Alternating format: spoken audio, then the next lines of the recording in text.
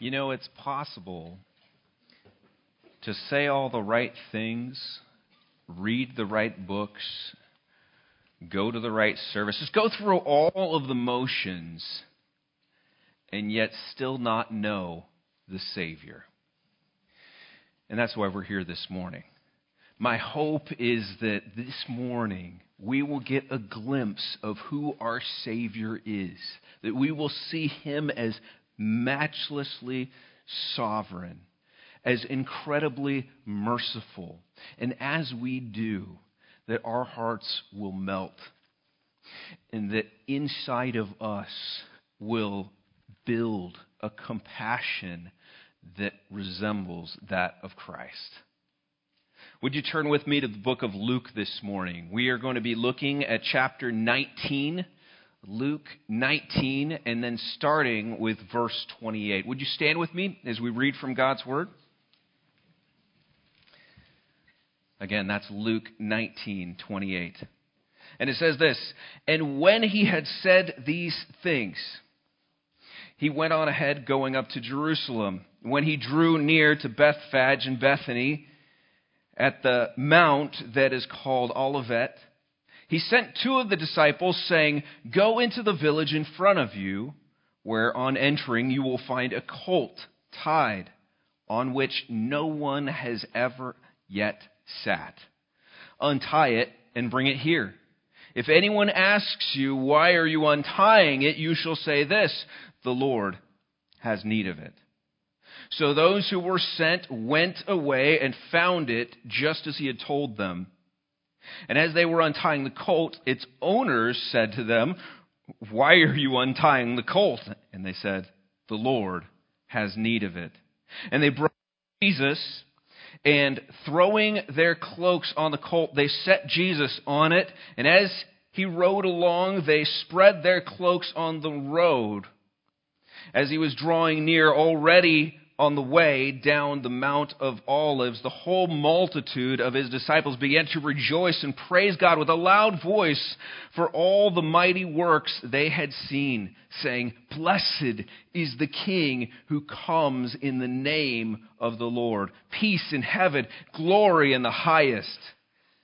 Some of the Pharisees in the crowd said to him, 'Teacher, rebuke your disciples.'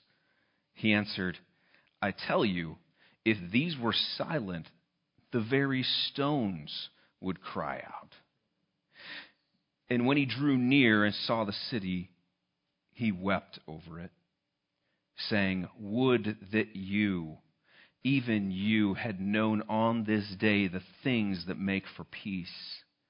But now they are hidden from your eyes. For the days will come upon you when your enemies will set up a barricade around you, surround you and hem you in on every side, and tear you down to the ground, you and your children within you. And they will not leave one stone upon another in you, because you did not know the time of your visitation.'" May God bless the reading of his word. You may be seated. There was a fog that was present there. It was dense. And it wasn't the low cloud kind of fog, the water vapor kind of cloud. It was the wishful thinking kind of cloud. It was the focus clouding kind of cloud. It was the heart-tugging fog that just set people's expectations in such a way that they missed out on something very, very important. There were thousands and thousands of people there. Matthew's gospel tells us there were multitudes. One commentator estimates there were several 100,000 of clamoring, road-filling, densely packed people on their way to the holy city. In their minds, they were clouded with thoughts of the celebration ahead. And yet that was overshadowed by the looming oppression that they also felt with the current political situation. The occasion was Passover. It was the Jewish festival that brought people from anywhere and everywhere together in the city of Jerusalem for the purpose of commemorating God's deliverance from 400 years of bondage in Egypt. God's 10th and final blow to Egypt was one that would bring death to the firstborn child of every family in the land.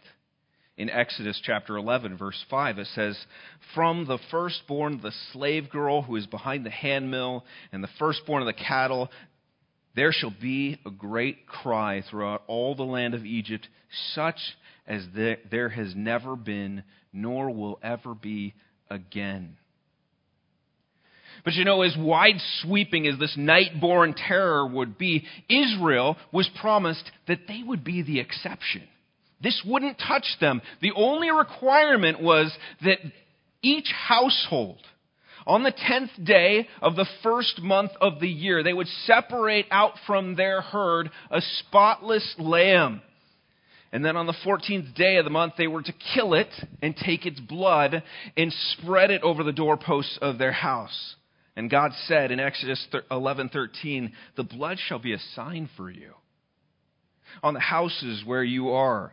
And when I see the blood, I will pass over you, and no plague will befall you to destroy you when I strike the land of Egypt."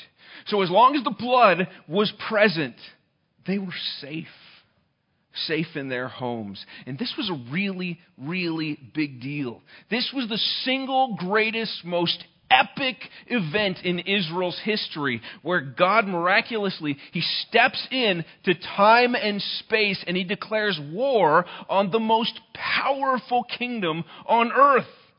And He delivers a people who had been oppressed from slavery to freedom. And here in Luke 19, as these people, they're on their way to celebrate this event. They're on their way to celebrate Passover. They looked back, and their thoughts must have been catapulted forward to dream about one day when God would do something similar for them.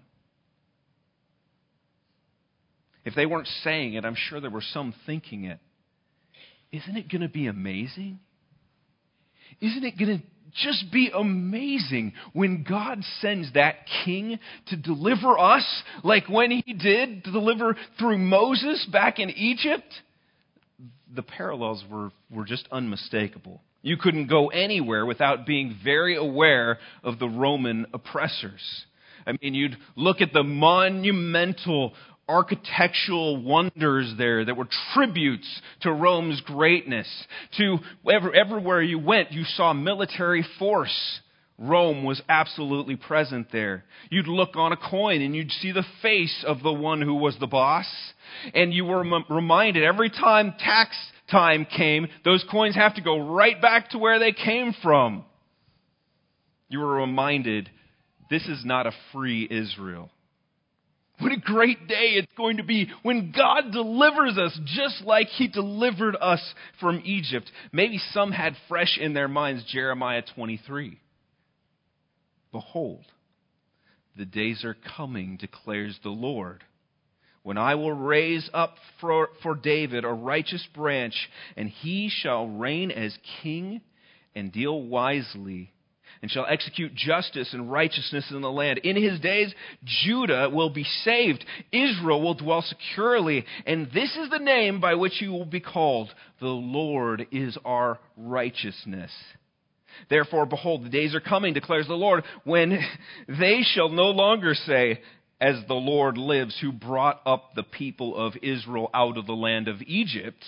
But, here's what they're going to say, as the Lord lives, who brought up and led the offspring of the house of Israel out of the north country and out of all the countries where he had driven them, and they shall dwell in their own land. Maybe some people had verses 7 and 8 just rolling around in their heads over and over again, thinking, someday God's going to deliver us.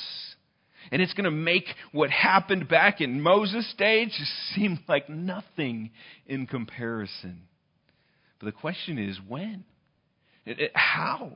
How long do we have to wait? Is it coming soon? Are we close? How long do we have to put up with this stuff that we're putting up with now? Have you been there?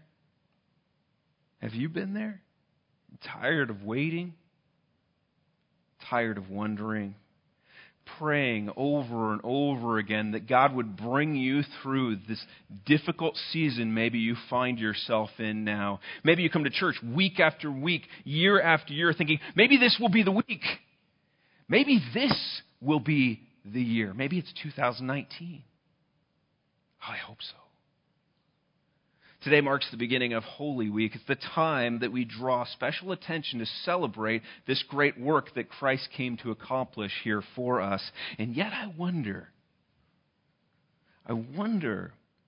if there are concerns that are weighing very heavily on our hearts. Things that are dragging us down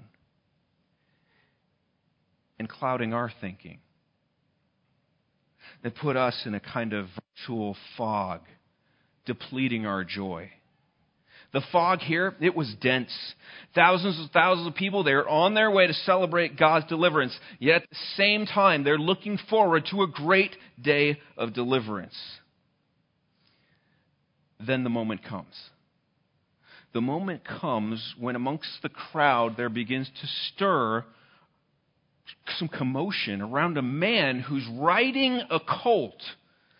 The commotion turns into shouting, and the shouting turns into singing, and suddenly people are shedding off their cloaks. They're laying them on the road in front of this man. According to Matthew's gospel, they're tearing branches off of the roadside palms.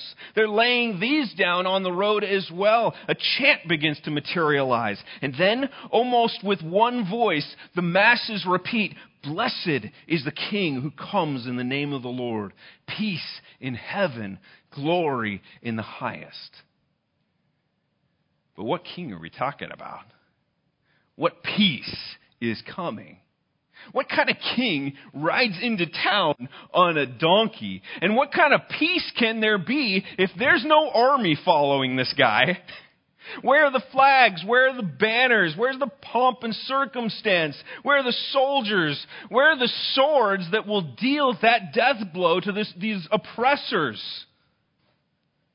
Who is this man on the donkey? It was clear that some thought he was actually a king. Matthew's gospel says people were walking in front of him and behind him. They were shouting, "Hosanna." That means save now. Hosanna to the Son of David. Blessed is he who comes in the name of the Lord. Hosanna in the highest. You know, they may not have realized it at the time, but their shouts were right on. They were dead on.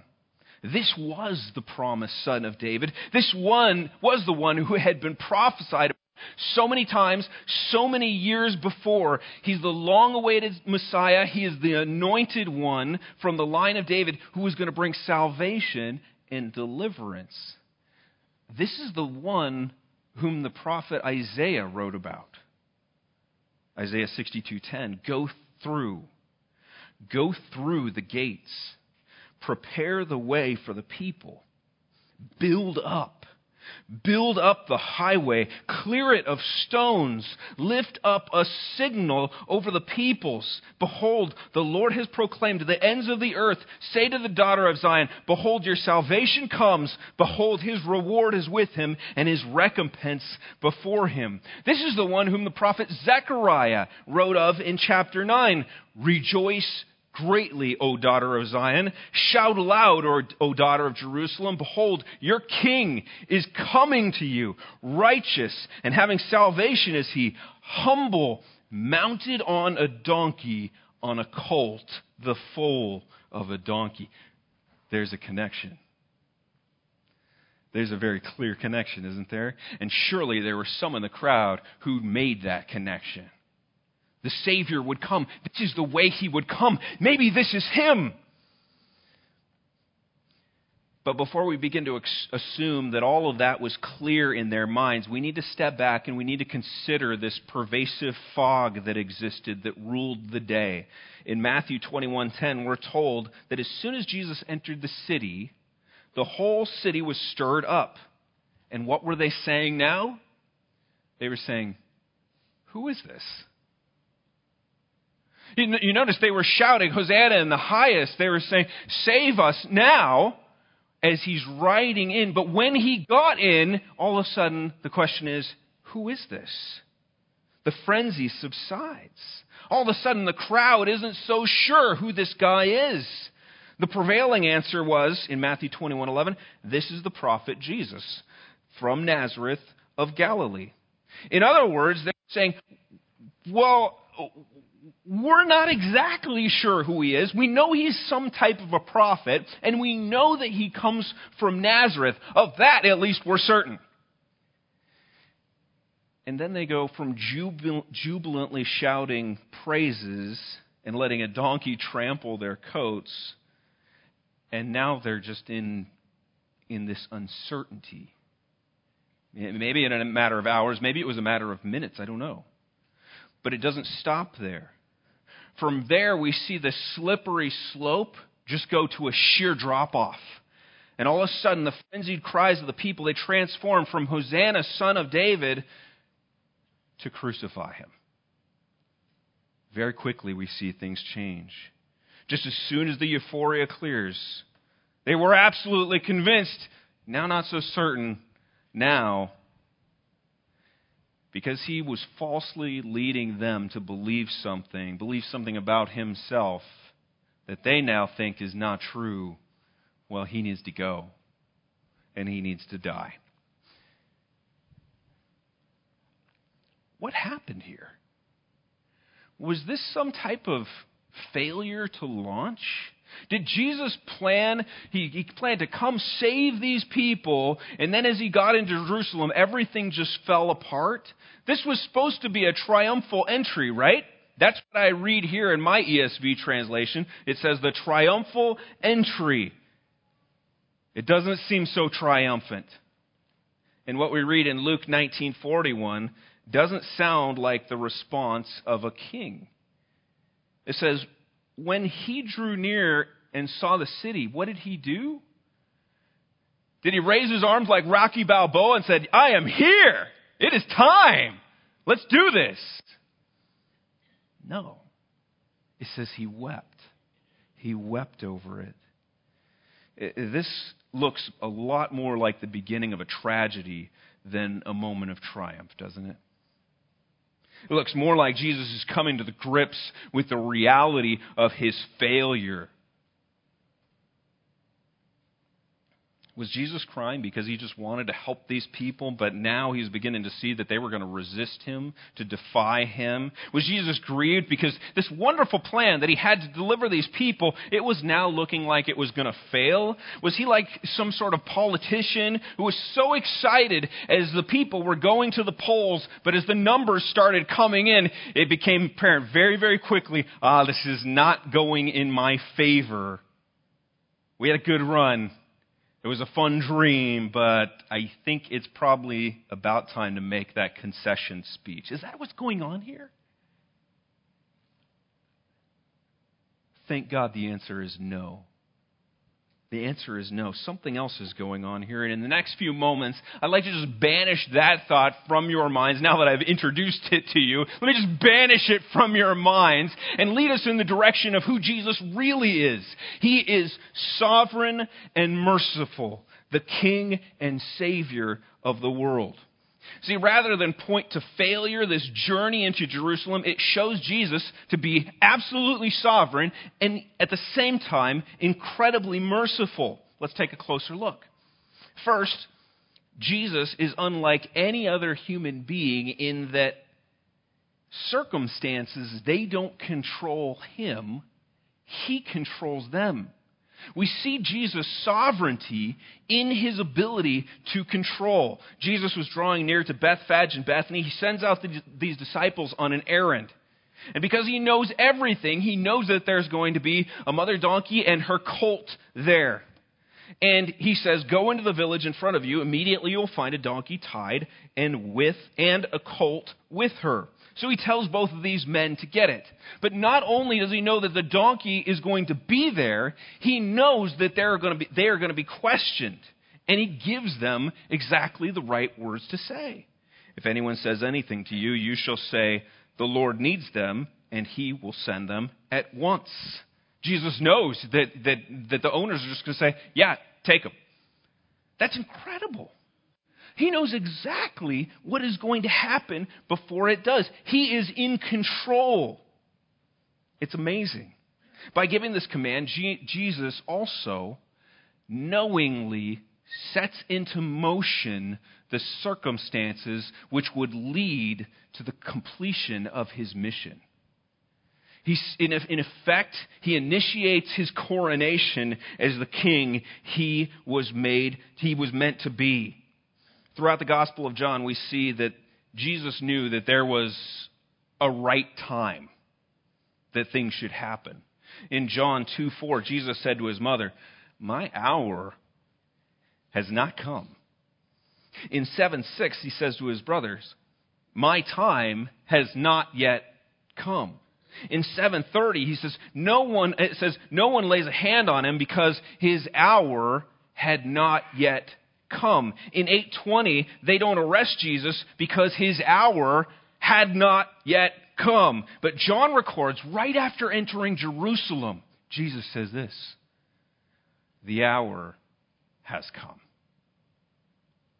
The hour has come for the Son of Man to be glorified. You see, Jesus' life is not a mystery to him. Not at all. He doesn't walk through life blindly like we do, not knowing what might be around the next corner, not knowing what's going to happen to us. Jesus knew what was coming, and he knew when it would come. And not only did Jesus know what and he knew when, but he was in control of the events that would take place when this time came. John 10, verse 18. Jesus said, no one takes it, talking about his life, no one takes it from me, but I lay it down of my own accord. I have authority to lay it down, and I have authority to take it up again. You see how marvelously sovereign Jesus is? Even in death, he would be in control. He lays it down. He has the authority to take it right back up. His death on the cross, it would be a completely voluntary act of selfless sacrifice for others. No one takes his life from him. Jesus is sovereign. His sovereignty is seen in his control. His sovereignty is also seen in his works. The things that he did. Luke 19:37 said, as he was drawing near, already on the way down the Mount of Olives, the whole multitude of his disciples began to rejoice and praise God with a loud voice. Why?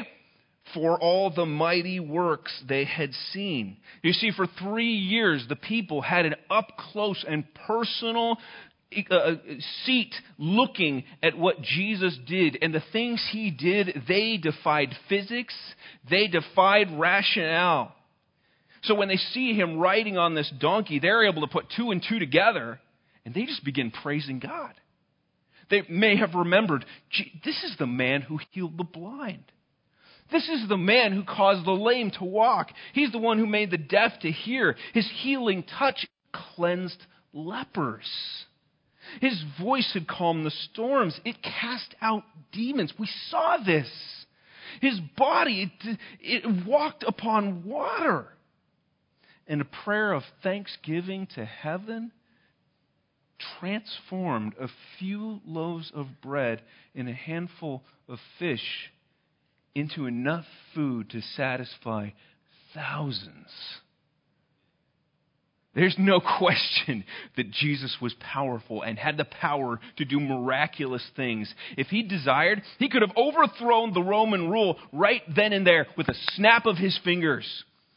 He could have opened the eyes to the masses to see his glory and fall down at his feet and worship him without any effort.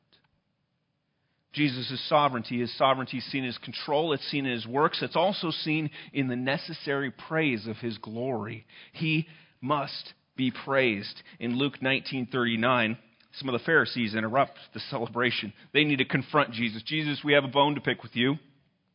Teacher, rebuke your disciples. Not in so many words. They were saying, Jesus, you know why these people are saying these things about you. You need to make them stop right now because this, you and I, we both know this is not true. You don't want to be guilty of allowing them to think that you could actually be the one that God has sent, that anointed one, that Messiah. You don't want to be guilty of that, Jesus. You make them stop right now. And to that, Jesus replies, I tell you, if these were silent, the very stones would cry out. If these people don't praise me for who I am, then these immobile, lifeless, voiceless stones are going to be forced to do it. He's sovereign. He's the one who created all things, and he is the one for whom all things have been created. We made mention of that last week in Colossians. He doesn't need human beings to recognize his glory. And in fact, if we don't rise to the occasion and embrace and accept that privilege for praising him for who he is, then the rest of creation will do it. Just like Psalm 19 says, the heavens declare the glory of God. The sky above proclaims his handiwork. Day to day pours out speech. Night to night reveals knowledge. There is no speech, nor are there words whose voice is not heard. Jesus is sovereign. You see it in his control, his works, and the necessary praise of his glory. The people, they were right on when they shouted, "Blessed is the King who comes in the name of the Lord. Peace in heaven, glory in the highest." They were exactly right because that was who he was. Only he didn't need the people to declare that. He didn't need the people to recognize his kingship, his messiahship. No, God appointed him to do that. For that. Isaiah prophesied about it in 9:7. Of the increase of his government and of peace there will be no end. We read this at around Christmas time. On the throne of David and over his kingdom, to establish it, uphold it with justice and with righteousness from this time forth and forevermore. Who's going to do this? How is this going to happen? The zeal of the Lord of hosts will do this. See, Jesus isn't a king by the will of the people. He's a king because of the will of God. And unlike any earthly king, he's a king without borders, without limitations. There are no opposing powers that keep him in check. There's no time restrictions. There's no limits on his resources, and no comparison to the radiant beauty of his glory. The people, they may have been wading through a kind of fog. They may have been somewhat confused, thinking, we've seen Jesus do incredible things, so there must be something special about him. But he's not doing the things that we think the Savior who was promised would be doing, and so he can't be the one who was promised. He can't be the one that we've waited for. But you and I are standing on the other side. We're standing on the other side of these events, and we're looking back on them. And from our vantage point, it's clear Jesus is the sovereign King. The events that took place on Palm Sunday, they weren't evidence of failure. No. If Jesus had come to deliver the people from Roman rule, then that would probably be a different story. Jesus had come to deliver us from something far more sinister. We talked about that last week. Something far more dangerous, far more destructive than the tyranny of just another foreign power. He came to deliver us from the grip of our own sin and the imminent and ferocious punishment that would be coming from a holy God. Not long before, Jesus told his 12 disciples, Luke 18:31, "See, we're going up to Jerusalem, And everything that is written about the Son of Man by the prophets will be accomplished. For he will be delivered over to the Gentiles, will be mocked and shamefully treated and spit upon. And after flogging him, they will kill him. On the third day he will rise. It says, but they understood none of these things. This saying was hidden from them. They did not grasp what was said. So the crowds, the religious leaders, not even the disciples, were clearly understanding here. They sang the songs. They were going through the motions, ripping the branches off, throwing them down. They were doing all of the right things. Jesus knew what was coming, but they didn't. They didn't know Jesus for who he really was. The betrayal, the mocking, the spitting, the flogging, the brutal, murderous end, Jesus knew all of that was necessary. All of that was coming. In the midst of what so many others would see as failure, his sovereignty, it remained untouched. Everyone else would have looked at Jesus and said, well, that's the end of that. Boy, these disciples look stupid now. No.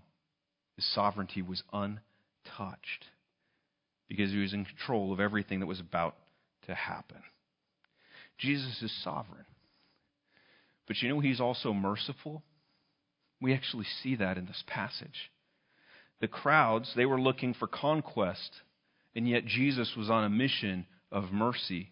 It says in Mark 10:45, for the Son of Man came not to be served, but to serve, to give his life a ransom for many. This was a rescue mission. This was a sacred act of selfless, sacrificial love that would result in our salvation.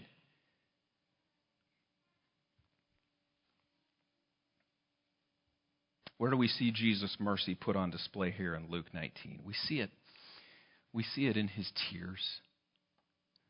In his tears. As Jesus nears the city, verse 41 says he wept over it. Why does he weep? Why is he crying? We just said Jesus is in control here. It doesn't sound like something that a person in control does. You look at someone crying and you're thinking, their life is spinning out of control. Their life must be a real mess. Man, I'd love to hear what's going on with them. But Jesus' sovereignty and his mercy, they go hand in hand.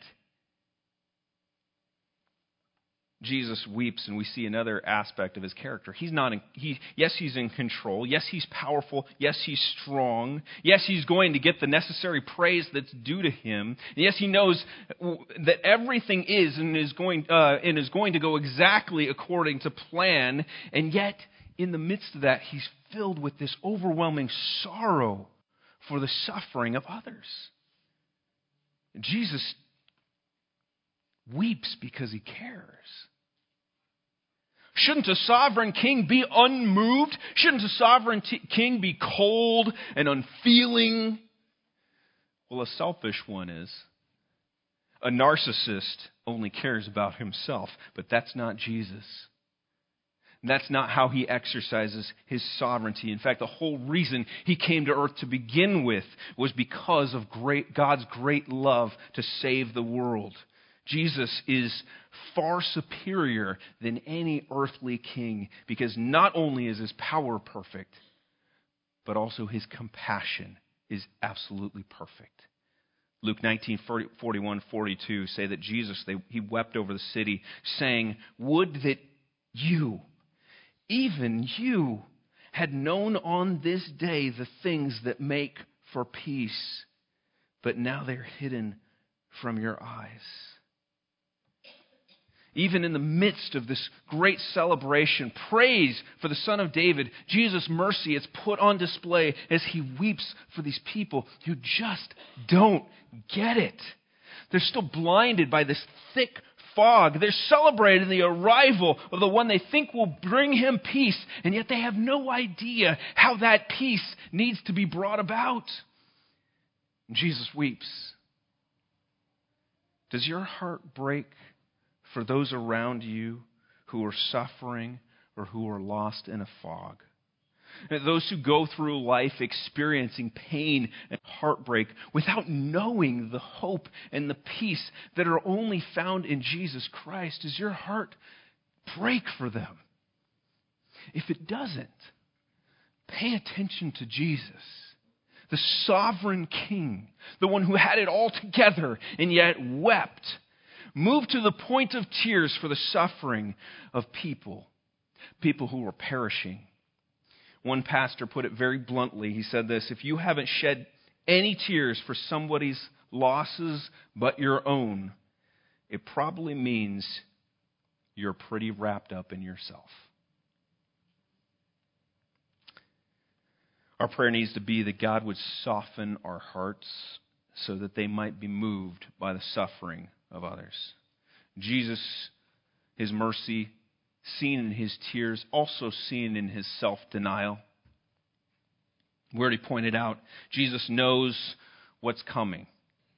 He knew what would happen the next few days. The Son of Man will be delivered up. They will kill Him, He said. Suffering was not something that He looked forward to with excitement.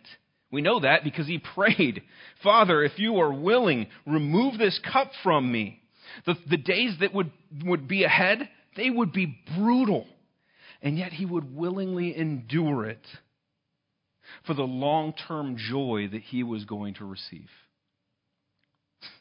Ultimate act of self-denial here. Jesus would put on display great mercy for humanity by laying down His life to pay for sin. 1 John 3:16, by this we know love, that He laid down His life for us. You want to know what love is? Well, you look right here in 1 John 3:16. Jesus raises the bar. He says, this is what love looks like. It's pure. It's spotless. Laying down my infinitely valuable life for the good of others. Do you want to be like Jesus? Following Jesus means willingly laying down your pleasure, your comfort, your security for the sake of others. We don't just feel sorry for others. Our tears, like those of Jesus, they need to be shed as we move to meet need. We don't just feel, we do, even when it means great cost to ourselves. Where is the merciful self-denial of Jesus being put on display in your life, in my life? How are we laying down our lives for our friends, for our neighbors, for our family, for our coworkers? How are we showing the love of Christ in our homes? I mean, do we put on a good show when we come onto this campus, strut around, and then the moment we're in our cars going home, we see a different face being put on? The fog was thick that day. The people were praising God. They were celebrating Jesus at one moment. Then they weren't so sure of who He was the next. They wanted peace. They had no idea how that peace was going to come. They had no idea that their chance of praise would very soon turn to cries for crucifixion. And they had no idea that that was exactly the way that God had planned it. And yet we're on the other side of this crucial, most critical, climactic week in human history. Let's make sure that we don't fall into a similar confusion, fool ourselves into thinking that Jesus is anything other than what He really is, who He really is. Because to do so would be to tragically consider Him to be something far less glorious than who He really is. You see, it's possible to say the words, to sing the songs, to pray the prayers, to go through all the right motions and not know the Savior. Do you know Him? Do you know Him? To know the Savior is to know Him as the sovereign King who mercifully humbled Himself to provide not what we think that we need, but what we most greatly need: to be forgiven our sin, to be made right with God. Let's move from confusion to clarity and be amazed by Jesus this week. Let's recognize and admire him, worship him for who he really is, the Messiah, the Anointed One, the Savior of the world, the King of Kings, the Lord of Lords, the sovereign ruler over all, the one who created everything and the one for whom everything was created for, and the one whose mercy was put on display through tears that he shed as he rode to meet our greatest need. Would you pray with me? Lord, we are so not deserving of who you are. Sometimes when we think of Jesus, we think of someone who was very weak, someone who was extremely passive, someone who just went around kissing babies and doing good things for people, Lord. But Jesus was the sovereign King of Kings and Lord of Lords. He was powerful even in the moments where he suffered greatly on our behalf, Lord. He was sovereign. Thank you, Lord, for that realization. Thank you that our God is powerful. Thank you that there is no moment where he is not in control. And thank you, Lord, that he willingly went to the cross on our behalf. What a joy, what a privilege it is to celebrate Jesus Christ this week, Lord. And I pray that, Lord, you would help us to do so with clarity. Would you open our eyes to an even greater understanding of who he is and who we are in light of who he is. And Lord, would that just lead us to be absolutely blown away at your matchless grace, your love and kindness toward us. And God, as we are impacted by that, may we draw near to you, be bathed in your love, and then share that with others.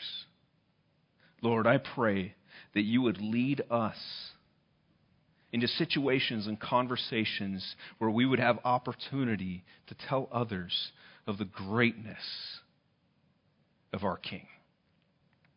We love you, Lord. Thank you for saving us. In Christ's name, amen.